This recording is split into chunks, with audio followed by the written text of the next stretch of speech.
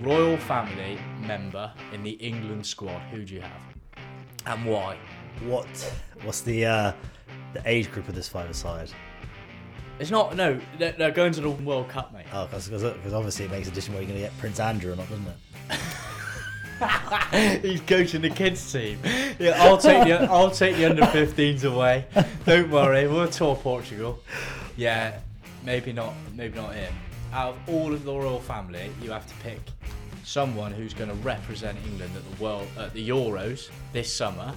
Who do you put in that squad? You have to. It's a new law made by, obviously. Okay, you go for William. He's tall. Stick him at the back. Football fan as well, Villa fan. Or Harry does look like one of those suburban league right backs or left backs, doesn't he? He could definitely turn out for Lawrence Weston. He could. Episode 2, mate. Episode 2, here we are. Episode 1 went down relatively well. Yeah, it was alright actually. Obviously got my mum and dad to share it around, so we did a bit. Episode 2. What are we going to do? What are we going to talk about, mate? So, today we'll be talking about Nigel's 500th game in charge, Joey's social media ban, clearing up the local football cancellations, and announcing our first ever entry into the Brizzle 11. I'm Coops, that's Patrick, and this is Brizzle Kicks.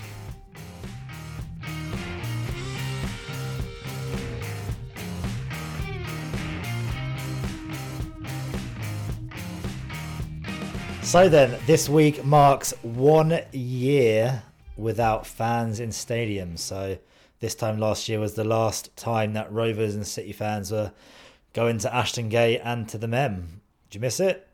Yeah, of course, mate. Yeah, of course. I haven't been as much as I should have, or not even should have, because of playing on Saturdays and obviously now managing. I haven't been as much. I stopped my season ticket in 2015, so 6 years without one is quite a long time. But I get down maybe 10 times a season. Do you remember what your last game was before COVID hit? Yeah, lucky for me, it was the Bristol City Shrewsbury 1-1 in January of last year. What a cracker that was! Yeah. No, it was rubbish. Was that FA Cup? FA Cup, mate. Yeah. Yeah, I think the last game I went to was Blackpool at home. Alfie Kilgore wonder striking one of Ben Garner's very rare wins. So I think for Rovers fans it was COVID came at quite a good time because we were kind of slipping down the league and we could have quite possibly in that team it was third at Christmas and then relegated by the end of the season. So lucky for you get to watch the slip from your sofa instead of a cold terrace. So thinking about that, thinking about 1 year since fans were in stadiums, what part of the match day experience do you miss the most? I think what football misses the most is the atmosphere of the fans and the reactions. The whole point of football, the reason people love football is the fact that it's not, nobody knows what's going to happen. That's the joy of football. That's why so many millions of people watch it, because you cannot predict football, as Bet365 are fully aware from me this lockdown. But you can't predict what's going to happen. So it's the fans, mate. It's the unpredictability. It's the reactions. That's got to be it for me. What about you? So I miss a few things. There's nothing quite like that. The anticipation you get when you sort of, you're going to the game, you're going to the stadium. You have that. No matter who you're playing, yeah, you could be playing Man United. If you're going to the game, you have a blind faith that you're going to win. That you're going to win, yeah, absolutely. Whereas if you watch it on TV, it's just we'll lose today. Yeah. Whereas if you go into the stadium, even before you get to the stadium, you may be thinking, we'll lose today. But as soon as you get to the stadium, you have your first pint. We're going to win today. Well, they're never going to lose with me in the ground. Yeah, that whole thing. Yeah. You have your first pint of Thatcher's. Yeah. There are other ciders available. No, there isn't. If you'd like to sponsor us, Thatcher's, I will take a slab. I'll take that. One of the other things I miss is those sort of terrace pundits. Yeah. There's people that, they're in the dugout, we'd be top of the league, clean sheets every week, scoring loads of goals. And I don't know if you get that at Ashton Gate with kind of more of a seated thing. That's not a dig at kind of seating, but I just wonder if it's more of a terrace sort of thing where people are standing up, they're more sort of experts. So I remember the Leeds game specifically. Leeds game, start of the season of the 2019 season. They beat us 3-0. Bamford was unbelievable. And I sat in the Dolman family bit because I didn't have a season ticket. It was pretty, first game of the season. We always get a reasonably big gate. And I sat behind this row of students. And one of them, honestly, was the most insufferable bloke you've ever seen in the world. But he had a Yorkshire accent. And he was giving his commentary, calling us Bristol and being this absolute pundit about the game. And he had no idea, and it got so boring. But I don't think that's a bad thing either. I just want to go on record to say that the students at Ashton Gate and the tourists, I guess you'd kind of call football them. Tourists. Well, football tourists at Ashton I don't Gate. think, maybe not tourists. The people who go for a couple of games a season. The day outers. The day outers who haven't seen us in, League One getting done over by Cambridge or Division 2, things like that. But no, to those kind of people, it's not a bad thing. But this guy in particular was dreadful as a pundit, and he had no idea. Clearly never played football. Do you know one of the worst places I've heard terrace pundits? Where? I think we just created a new term as well. Terrace pundits, yeah. Stamford Bridge, Chelsea fans. I've never been to they Stamford are Bridge. awful. Yeah? Yeah. I saw Chelsea play Barcelona there, and obviously Lionel Messi's playing. Yeah, he's all right, isn't he? Yeah, and Chelsea fans just couldn't understand the life of them why the Chelsea players weren't jumping in at Lionel Messi and trying to win the ball quickly off him. Or just nicking it off screaming at Chelsea players to get stuck into Lionel Messi. And, yeah. Easy, though. Easy, yeah. Just jump in, nick the ball, and you're away. Why wasn't anybody else do that? There's always a handful of fans, isn't there, for every club that obviously consider themselves terrace pundits, yeah. But, first game back will be soon. I don't think we'll be back in the stadium by May the 17th, just from an equality point of view in terms of it'll be the last home game of the season. It's just a bit unfair for teams to have that. But next season, hopefully we're back in stadiums. What is going to be your day out in South Bristol to celebrate being able to go to Ashton Gate again? I normally get a train in as early as possible, head up to the pub and just get drunk. But actually this time, I think I might not get as drunk and just enjoy it. I have missed going to Ashton Gate a lot. Didn't you used to go to the Thatcher's farm? Yeah. Oh yeah. Yes, I did actually. We did a couple of trips down to the farm before. Maybe that's a trip out. I don't know. For me, I want to actually take in. There are many games that are one big blur at Ashton Gate, mainly because I'm pissed. So I would actually like to just enjoy the atmosphere, and I just hope I hope we're in a good run of form. I'm just really nervous that the whole stadium is going to be booing Pearson and shouting Pearson out by that point. It depends when you go. If you're going around December, then yeah. Yeah, true. No, actually, at that point we probably would have, we'll be starting our winning run up to December probably. Yeah, and then but December onwards you start your decline. Yeah. I'll make sure I get there before December. But no, mate, just looking forward to obviously just the ritual of it all.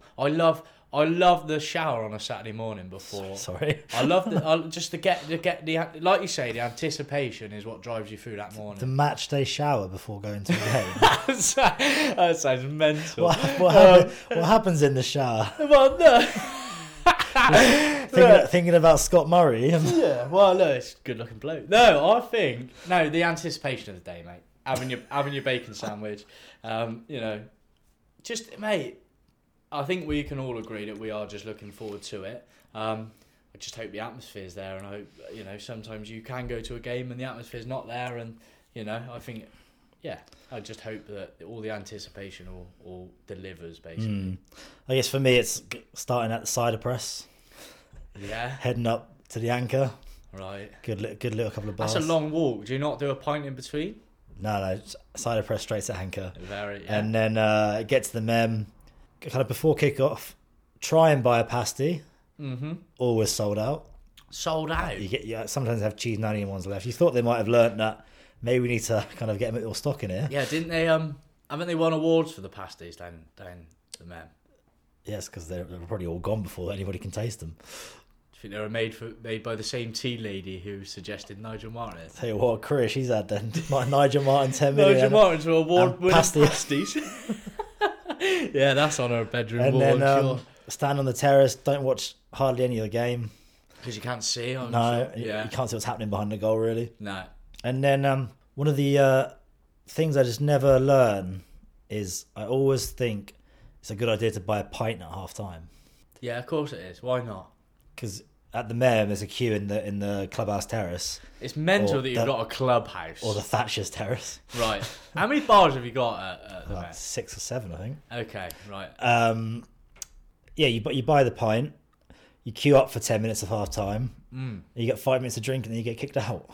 They kick you out? Because they got to kick you out. You can't be in there during the game. Right, so that is obviously a really major point of being a Bristol City fan, is going down to the concourse, whatever time. You can drink in concourse, drink, and then they live stream the game onto the screens in the concourse, so obviously you can watch the game from there. So yeah, we'll go down 10 minutes before half time, come out about 20 minutes before the end, and then normally when we're 3-0 down, we'll walk to the pub. And then after the game, stumble back down Gloucester Road, head into the cider press again, and then by this time you're brave enough to try the ciders on their menu. Sounds awful. Yeah, like the chocolate cider and the toffee apple cider, all that sort of stuff. Yeah, I'm not like one for gimmicks, mate.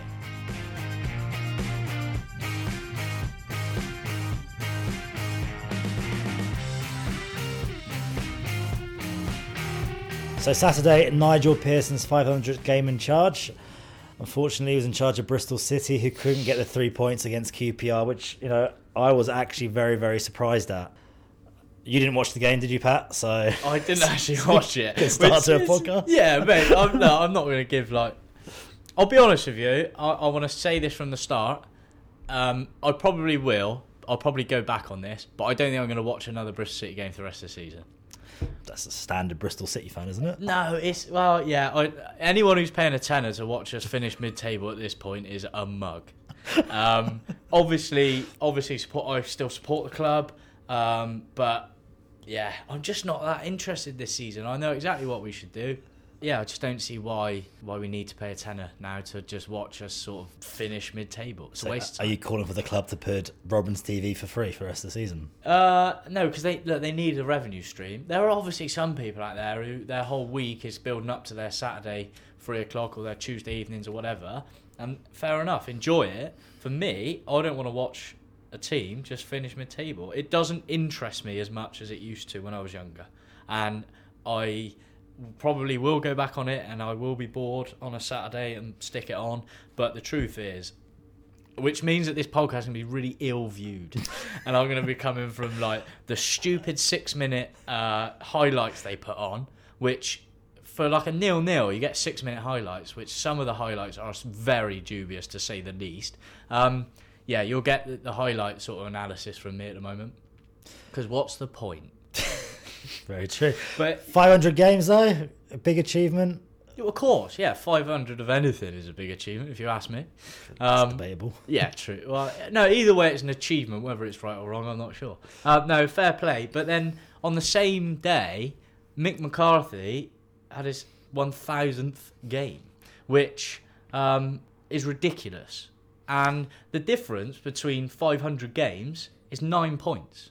As the manager of Cardiff and the manager of Bristol City, it's 9 points. What's the point in 500 extra games? I don't understand it. But no, fair play to Pearson. He's obviously this is the difference. Look at Dean Holden. He had, I think, six games as a manager before us. Then went into an assistant role. Lee Johnson, again, first managerial role. So, like we say, it's different. He's 500 games in. He's got that experience. So, fair dues. But, yeah, hats off. 500 games. I don't think I could manage at our level 500 games, put it that way. Yeah, and he chose a nice way to celebrate it, didn't he, by bringing on his son for his debut? Yeah, what? Pearson? It's not actually his son. I think his son. I was just really hoping that he just felt, oh, go on, it's my 500 game. Yeah, bring his old. Give the boy a run out. To be honest, I think that boy's had enough run outs. I think he's playing in the Thai league, if you ask me. Pearson debut. Look, another one again. We would not have seen him if we didn't have the injuries we've had this year. But it's always nice to see a fellow ginger on the pitch. To be honest, I I miss the days of Sid Wells and the Kitsons and players like that. So to see another ginger lad, and they put a short little clip on Twitter, and he looked quite bright actually. He looked quite good. So I watched that, and I think every under 23 is going to get or the top end of the 23s are going to get a good chance. I'm actually looking forward to seeing that Lewis Britton, who seems to be absolutely notching at that level. But yeah, look, they're only there because of the injuries. We all know that. I'd be intrigued to see if we didn't have them, would they actually feature as much? But that's always a plus side in a game when you get one of your young players on. Well, I guess if you've got nothing to play for this season, then just start blooding some of the youngsters through. Well, that's it, especially when, two of your players knock themselves out in the first half. Was it 3? So in the few games Nigel Pearson's been in charge, he's made, 5 substitutions before half-time? Yeah, he obviously a few of those were forced, I got to say, but... he's not messing about, is he? Mate, he comes in and he just goes, right, that's it, I've had it. I've had enough. You're out. I've seen 20 minutes, you're coming off. He did it to Backinson at the QPR game, just pulled him. And then obviously 2 blokes get knocked out with 3 subs down before half-time. There's 3 subs before half-time, was it? 2 subs before half-time with a concussion. Like I say, I didn't watch it, mate. I can't remember. That's bad, isn't it? But he pulled Backinson off for a game because apparently he wasn't pulling his weight. And fair play. Someone with a bit of balls, like I said last week. Someone with a bit of balls who's going to sort of kick people out the right way, He's got a bit of history of that, hasn't he? Well, look, there's that story going around with Matt Mills, who he headbutted. And obviously I'd imagine he got concussed as well. So I'm assuming the players on the pitch would rather have got knocked out on the pitch than at half-time when we were seriously underachieving against what is actually a very average QPR side. Yeah, when I looked at I was actually really, really surprised you lost that game after your victory at Swansea and Middlesbrough. You look at the QPR lineup, and you don't really recognise any players on that lineup. No. QPR had this way of about 3 or 4 years ago where they had like quite a star-studded, maybe 5 years ago, they had quite a star-studded squad.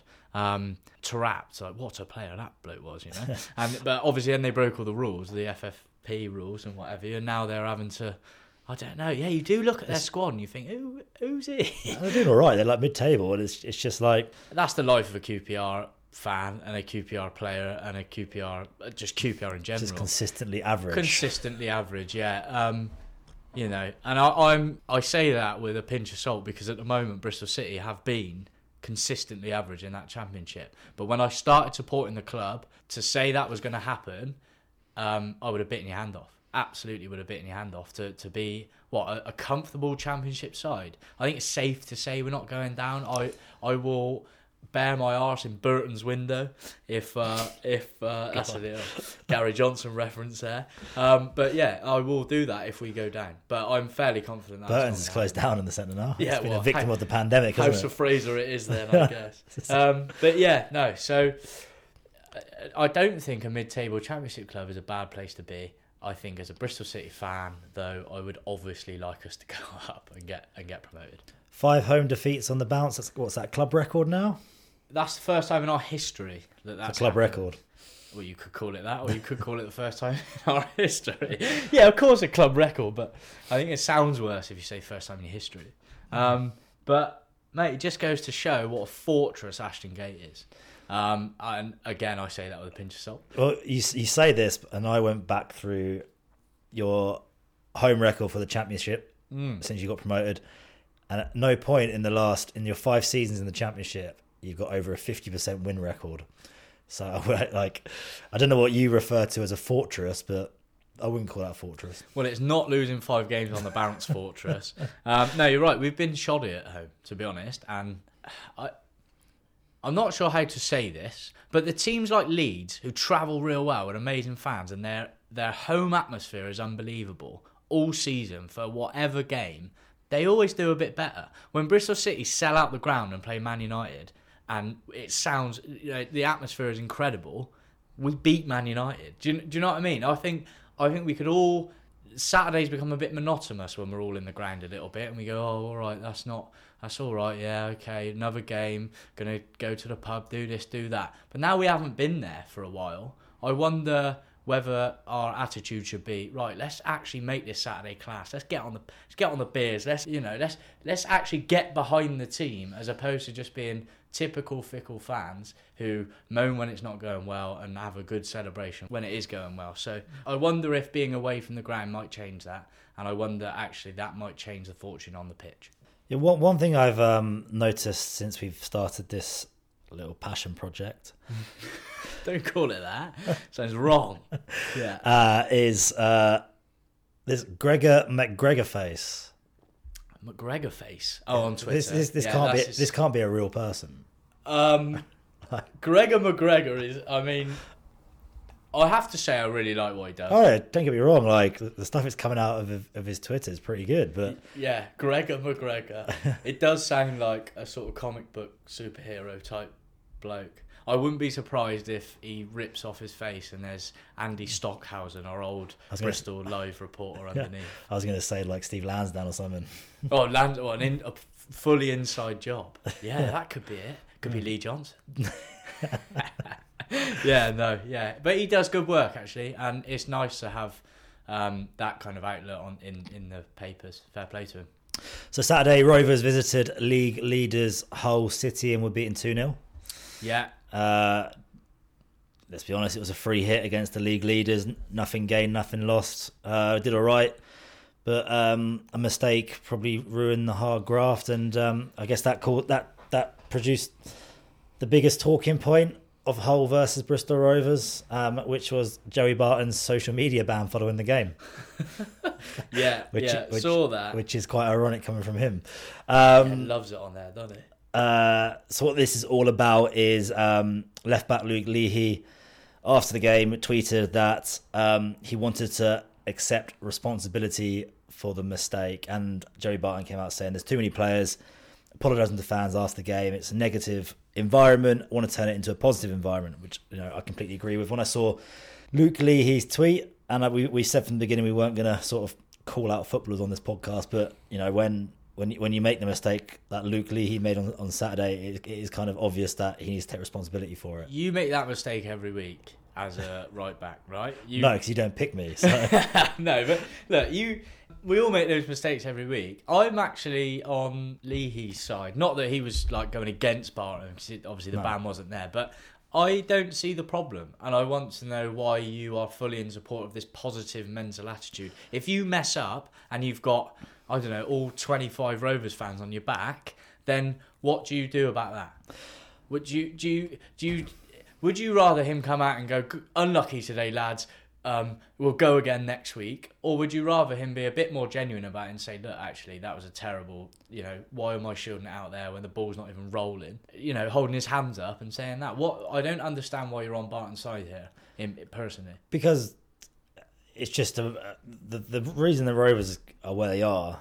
They do have good players and got a lot of talented players, but it's the individual errors that are costing us. And it's easy to take responsibility for it on social media by writing a few words, but it's about taking responsibility for it on the pitch and going again next week. And I guess what may be hard, I was trying to think of this from both sides of the fence, and as there's no crowd in the stadiums, if you do make a mistake, there's not that hostility towards you that you would normally get if 10,000 people are at the Mem or you're a away supporter. Bring that down a couple of thousand, but yeah, carry on. Yeah, there's no one there sort of swearing at you, giving you a hard time. So maybe kind of venting it on social media is the way to get that sort of ownership that it's your mistake. So I tried to look at it from both points of view. But Joe Barton is right. When you do that on Twitter, you look at the comments that people were writing back to him, and a lot of it was pretty positive. But there is the odd person that comes back with a negative tweet, and that obviously doesn't create a positive attitude going into the next game. Okay, so it was more about the reaction of the tweets than the actual act of the tweet. I think it's a bit of both, and it just goes back to what we were talking about last week with the Rovers, is that they're just generally a nice club. Like the players are just all genuine, nice people. The backroom staff, we reckon the backroom staff is, and it does need to just have a bit of a sort of rough side to it and a bit of a hard side to it, and apologising on social media doesn't really produce that. And I think I'm completely behind Joey Barton and what he says around the social media and banning it until we're at the bottom four, and then players can sort of take the adulation of winning games and having fans tweet them nice things and and it, you know, once we've stopped those kind of errors that professional footballers, all right, they're League One footballers, they'll make mistakes, but you know, continually mistakes that lead to goals week after week, they need to stop them out, and you know, I see what Joey Barton's doing there. Yeah, fair enough. I still think it's nicer when it sort of drops that screen down a little bit and you get a bit of personality out of the players when they do hold their hands up, and they do, you know, I do like that. But I can understand from a struggling team's point of view as to why Barton would do that. And if there's anybody going to give a bit of bite into Bristol Rovers, it is probably Joey Barton, isn't it? Indeed, yeah. I didn't actually see the game on Saturday, so like you. We're crap at this. We are rubbish. But last night we watched Bristol Rovers versus Accrington Stanley. Slow down on the we. It was on in the room, I have to say. I made a note of this when it came on and you know, the music was on the stadium. You started singing "Hi Ho Bristol Rovers." I don't think that's true. I think the words of Bristol City. The Hi Ho song you cannot use that. It's a universal football song, and I did not say the words Rovers. You were gripped last night. It was quite funny to watch where we were, to be honest, and look back down at League One and think, thank God we are not at that level. But I was entertained, and there's something in that, because there are often times I watch a Bristol City game and I'm not entertained. And quite often this season, we have not been entertained. Last night, watching Bristol Rovers and the other team, Accrington Stanley, I enjoyed the game. What elements did you find most entertaining? Most entertaining was hearing Barton on the sideline, picked up from the mics. He's an absolute nutter. Ionder up front, and he looked good. He actually was good to watch. I actually quite enjoyed. Good close control. Apparently he's not been that good this season though, no? Oh, he came from National League South. Yeah. Under Garner and Tisdale, he didn't really get a chance, but Barton seems to see something in him, and you know, since Barton's come in, he seems to have put in a good few shifts up top. Last night was a good win. Accrington probably turned up thinking we beat this lot 6-1 4 weeks ago. They look rubbish. Yeah. For a side that does 6-1, they look crap. What does that say about Rovers 4 weeks ago? That's true, yeah. But, you know, I think we said this, it's just a classic Tuesday night game, wasn't it? It was not pretty, but job done. It was the opposite of a 4-1 win you'd ever see, actually. Yeah. There was well-taken goals, though, I've got to say. Yeah, no, there was two of them were, and three of them, actually. And I guess to sum up as a Rovers fan, I think last night was just a sigh of relief. And I think that those goals could prove vital come the end of the season in terms of goal difference. We've now got the second best goal difference in the pack, if you like, the relegation pack. Yeah. So that could prove vital. In a relegation pack, it's not about who's the better team, is it? It's more about belief, I think. It's more about that sort of belief that you're not going to go down. How often does actually one of the better sides slip into that bottom three and the other two places above probably should be in there, not the team that's actually gone down. I know points obviously win games, I'm not an idiot, but yeah, I suppose last night, a 4-1 win against anyone is obviously enough to build that morale. I guess when you're down there, it's about just hanging in there and then hitting form at the right time to be able to sort of power out of it. Yeah. Do you think this is you hitting form? We got a few key games coming up. We got Wimbledon on Saturday, which we're going to talk about later in the pod. Yeah. And you know that could prove a pivotal game, and then we've got a couple of other key games in the coming weeks. So it's all very tight down there. I hope you go down. But you know, I was reading some of the Twitter comments from Rovers fans last night. I think we just need to keep our feet on the floor a little bit. Oh, is there a lot of? I think Joey Barton's on the verge of getting the keys to the city already. Okay, look, but he's one of those personalities, though, isn't he? Once he gets his feet under the table, people love him.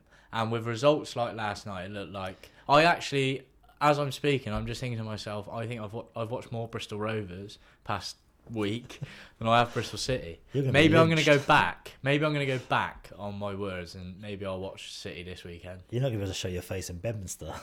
I never could really. Anyway, I think I better start watching Bristol City again. I think. But I just think Rovers fans need to remember that, when Tisdale came in, we had a bit of a flutter of form in December. So let's just keep our feet on the floor, take one game at a time. Stats suggest that 4-1 flattered us a little last night. So it was a good performance, don't get you wrong, but we've got the 3 points on to Saturday, really. Not just, let's cut out this. It's so cliche, but football is quite quick. And you could win, you win on a Tuesday and lose on a Saturday, you're back down to it. So fingers crossed. Yeah, and then obviously, I don't know if you heard Barton's interview today. I didn't catch that. So we saw the penalty shout. Yeah, the punch, or the attempted punch. But from a Bristol Rovers fan point of view, what do you say to that? Penalty all day long, red card, send him off, 5-1. However, from a football point of view, keeper had to go for it. He got the ball. He's cleaned the ball. He's got there first. Yeah, he's got the ball he's first. Hit him with his chest. And actually, if he stays down and gets a bit of treatment and maybe goes off with a head injury, you start thinking, well, that was a bit rough. He got straight back up, mate. I don't think you can say it. Well, what's Barton saying about it? He said in his interview, "I went to prison for less than the challenge on James Daly." That's not true. I think we can both agree that that's probably not true.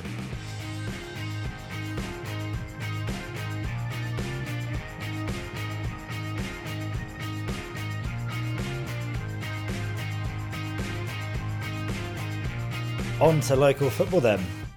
So we've been monitoring the Twitter feeds all week, trying to find out what's happening with local football. We've even reached out to all the local leagues to get sort of an official response. Gloucestershire County League found out via social media, null and voided, along with the Les James League Cup. I just want to say you probably are aware of this. We're not breaking news at this point. I think most teams are probably aware. Oh, yeah, but we're wrapping it all up. Nice. Bristol and District League and Bristol Premier Combinations League. Nice reply from old Ralph Pratt in there. Detailed explanation statement to us explaining the situation. Too many games to play. Worried it's going to overrun into July. Lack of open facilities and clubs worried about sort of safety and stuff. And they've spoken with members. Fair dues. Yeah, that was a really reasonable response. Actually. Yeah, Bristol Suburban League. Didn't get any response from them, but all of a sudden there's mini lockdown leagues popping up, isn't there? Yeah. They were released. We're recording Wednesday the 10th. They were released last night with the fixtures, with the tables. An initial reaction is great football. Of course it is. I think we're all looking forward to getting back and playing. Like I said last week, standing down the fields or playing or whatever. I think we're all looking forward to that. But for me personally, it was a really nice try to bring football back. It was an opportunity to do something new. And from what I see at the moment, it kind of looks like they've opened it up to every club. It's eight or nine clubs from a league have said, yeah, we're up for it, and they've just split the same leagues in half and gone, right, you're in a mini league, round robin, winner gets a trophy. And actually, I think this was a chance to do something different. Do you know what I mean? Like what? Look, I'm thinking, like an FA Cup style tournament, right? You do draws. You maybe bring in the Prem and senior teams a bit later. You go into rank. You've had all this time to plan something, and ultimately they've brought in a bit of a money spinner. Cut the league in half. They've cut the leagues in half, and it's all right. I'm thankful that we're back playing. I'm really one of the only leagues in Bristol to play. Don't forget that is true. I don't know what the Downs is doing, but at the moment it looks like the Suburban League is the only league. Yeah, you do have to commend them in the fact that they have been brave enough and have put some leagues together and set some fixtures up. Because I think one of the worries if you're a local footballer is for the next till September, 6 months playing friendly football. That's true. I do commend them, actually. Of course I do. I'm really thankful for football to be back. My initial reaction was that.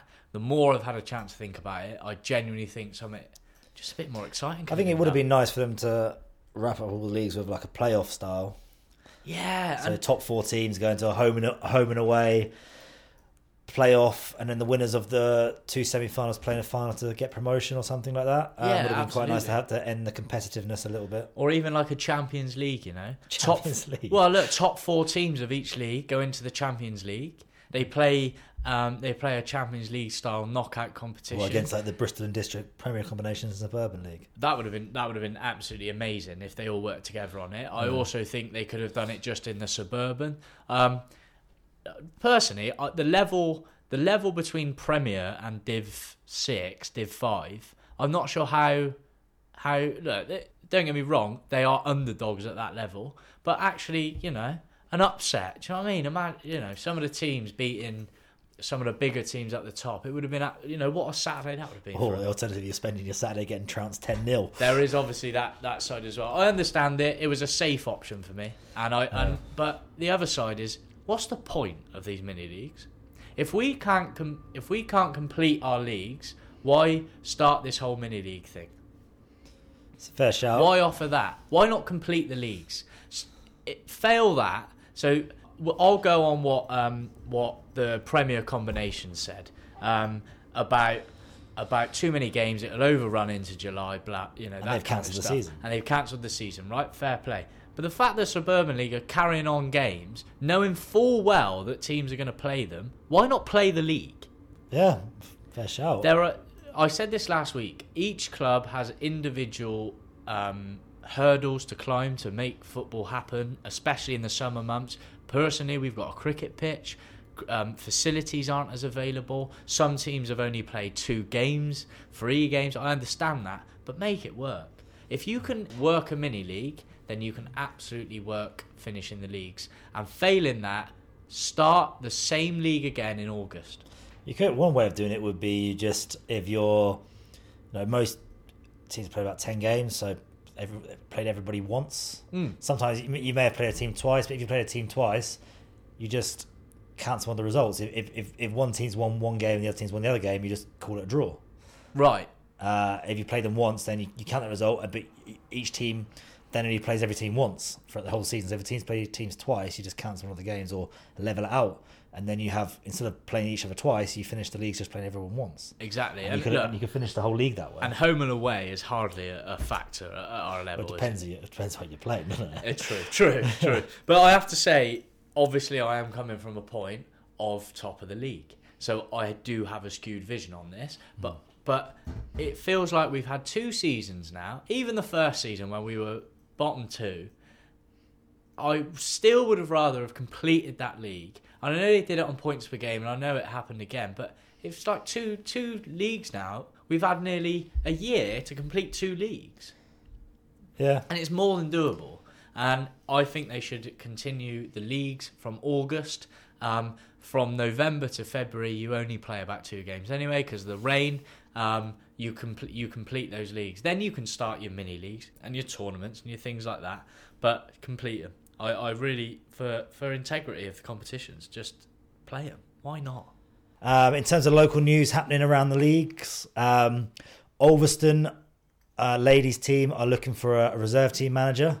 So if you're interested in that, you must have an FA level 1 badge. So just drop them an email to ulverstonunitedladies@virginmedia.com. That's ulverstonunitedladies@virginmedia.com. Elsewhere, Shire Hampdon's club captain Matty McCall undertook a 4x4x48 challenge in aid of the South East Hostel charity. Last time we checked, he'd raised over $3,500. So 4x4x48 challenge is running 4 hours, 4 miles every 4 hours in 48 hours. That's nuts. Yeah. Fair play, mate. Fair play to Matty McCall. Yeah. I say mate, if you listen. How many do you reckon you'd be able to do? I saw you doing sanities. Not a lot. Nowhere near that at all. 8? 8 by... Not a lot. No, I'm not even going to say. But no, fair play, Matty. It's class. And finally, Rockley's Rangers, throughout the course of the pandemic, have raised 10k by walking the equivalent distance to Doha. £10,000 is a serious amount of money. I think they're building a new clubhouse with it. Yeah, fair enough. Look. You can't even get subs off your place. Yeah, can't get 10k, boys. That's crazy money. That's like, yeah, fair play.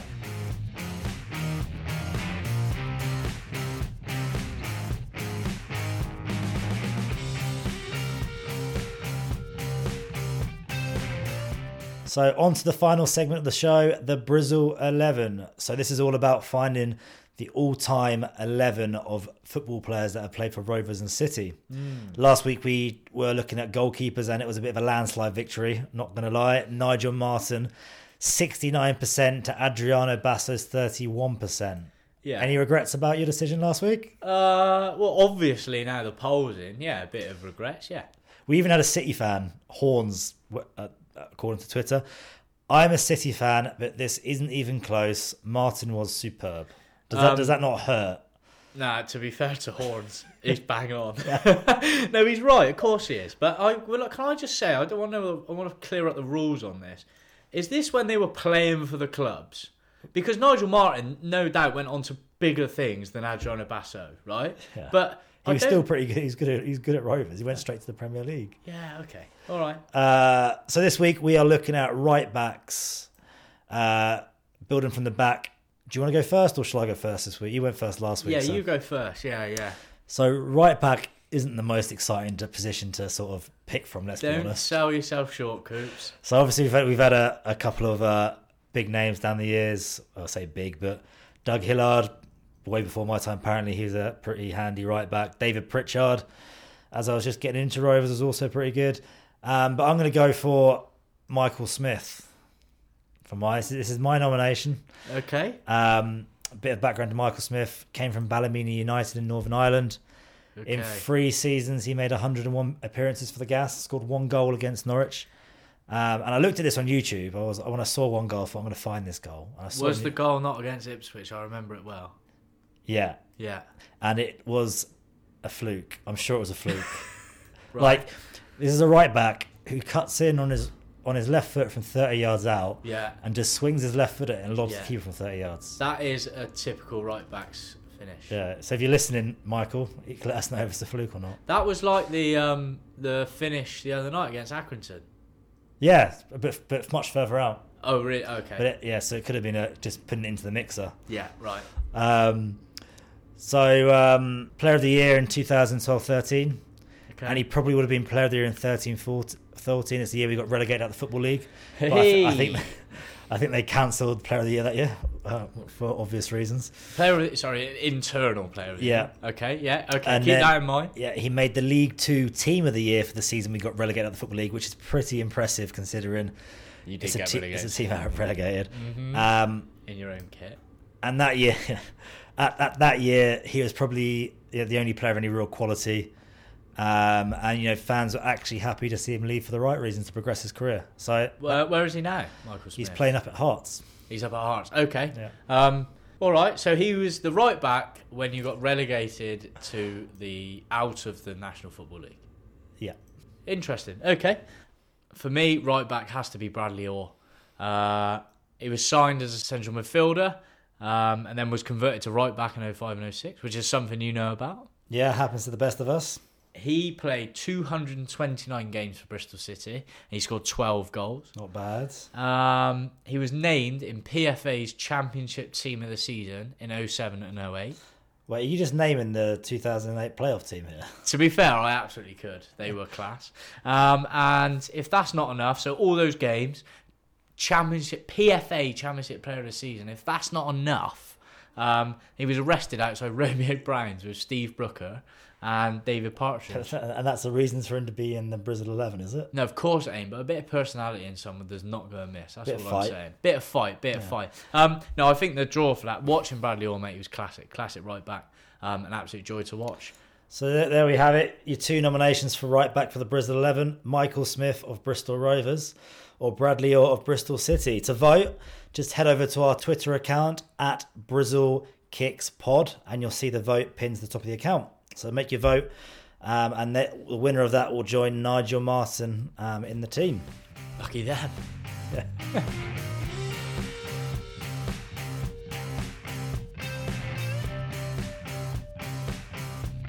Right, just before we go, let's look at this weekend's fixtures, shall we?